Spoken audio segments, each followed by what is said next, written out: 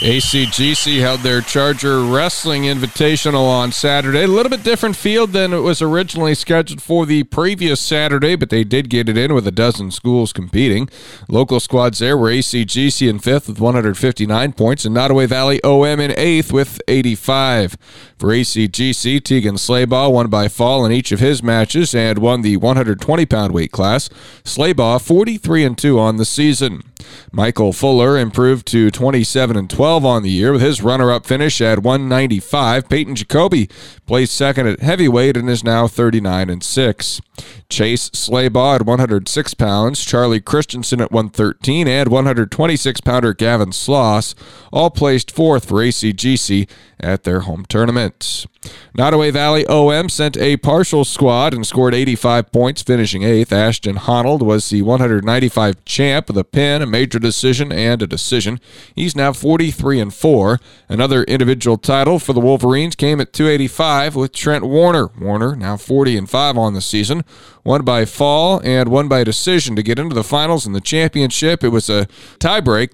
5-2 victory for Warner. Placing fourth at 220 for the Wolverines was Charles Rudolph at ACGC on Saturday. There were some duels as well. Riverside beat Harlan 47-30, and Riverside beat MVAO COU 52-30. In the Harlan win, Kellen Oliver won by fall, along with Jackson Gordon, Taven Moore, and AC Roller all getting pins. Jed Rose won a technical fall. Against MVAO COU, winners by fall were Davis Brahman, Kellen Oliver, Jack Brannon, Taven Moore, and Jet Rose. And AC Roller won a major decision. Lewis Central beat St. Albert 53-18. Lewis Central beat Underwood 36-26. Underwood over Harlan 46-30, and MVAO COU topped St. Albert 42-24. For Harlan, Zane Bendorf, Nick Goebel, Spencer Fink, and Jesse Jens all won by fall in their 47-30 loss against Riverside. Then in the 46-30 loss to Underwood, Jesse Jens and Shane Noeth each won by fall. The state dual wrestling tournament was held on Saturday at Extreme Arena in Coralville.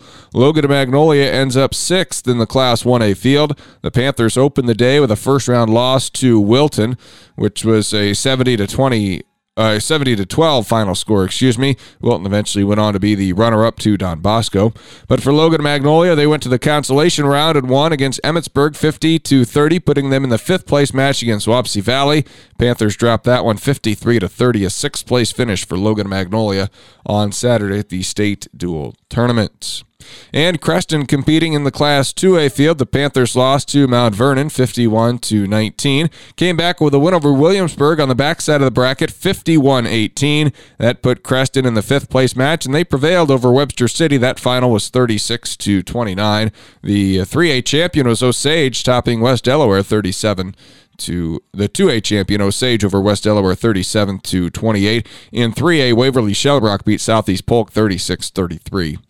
In the finals. Now, district wrestling is coming up this Saturday and the state tournament the following week. Just a little bit of girls and boys basketball from the weekend. Trainer defeating St. Albert 70-63. Carroll girls were a 51-30 winner over Denison Schleswig. In boys, Denison Schleswig 55, Carroll 43. West Harrison defeating Glidden Ralston 66-29. Rolling Valley Conference Championship, all signed, sealed, and delivered for the Hawkeyes.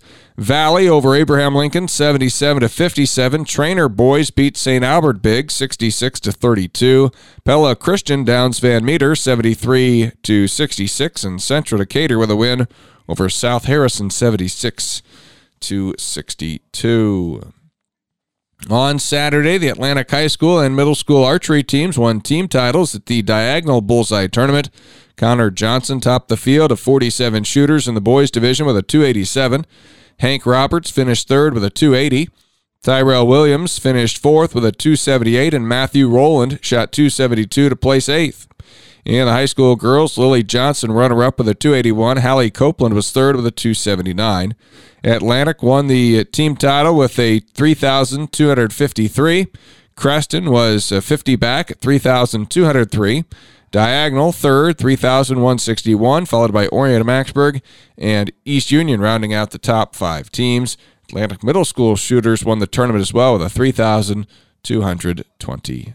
3. More results from that available on our sports site at westerniowatoday.com. Our College Sports Weekly recap is posted at the end of every weekend at westerniowatoday.com. Maddie Kelsey of ACGC throwing for Midland, a couple of top 10 finishes at the DWU Invite. She placed 10th in the shot put and 10th in the weight throw. Kate Crawford of ACGC running for UNI was 10th at the Iowa State Classic in the mile in a time of 5:04.68. Kaylee Jones of AHSTW on the women's basketball team at Luther had 15 points, 18 rebounds, and 3 assists in a 75-73 loss to Simpson.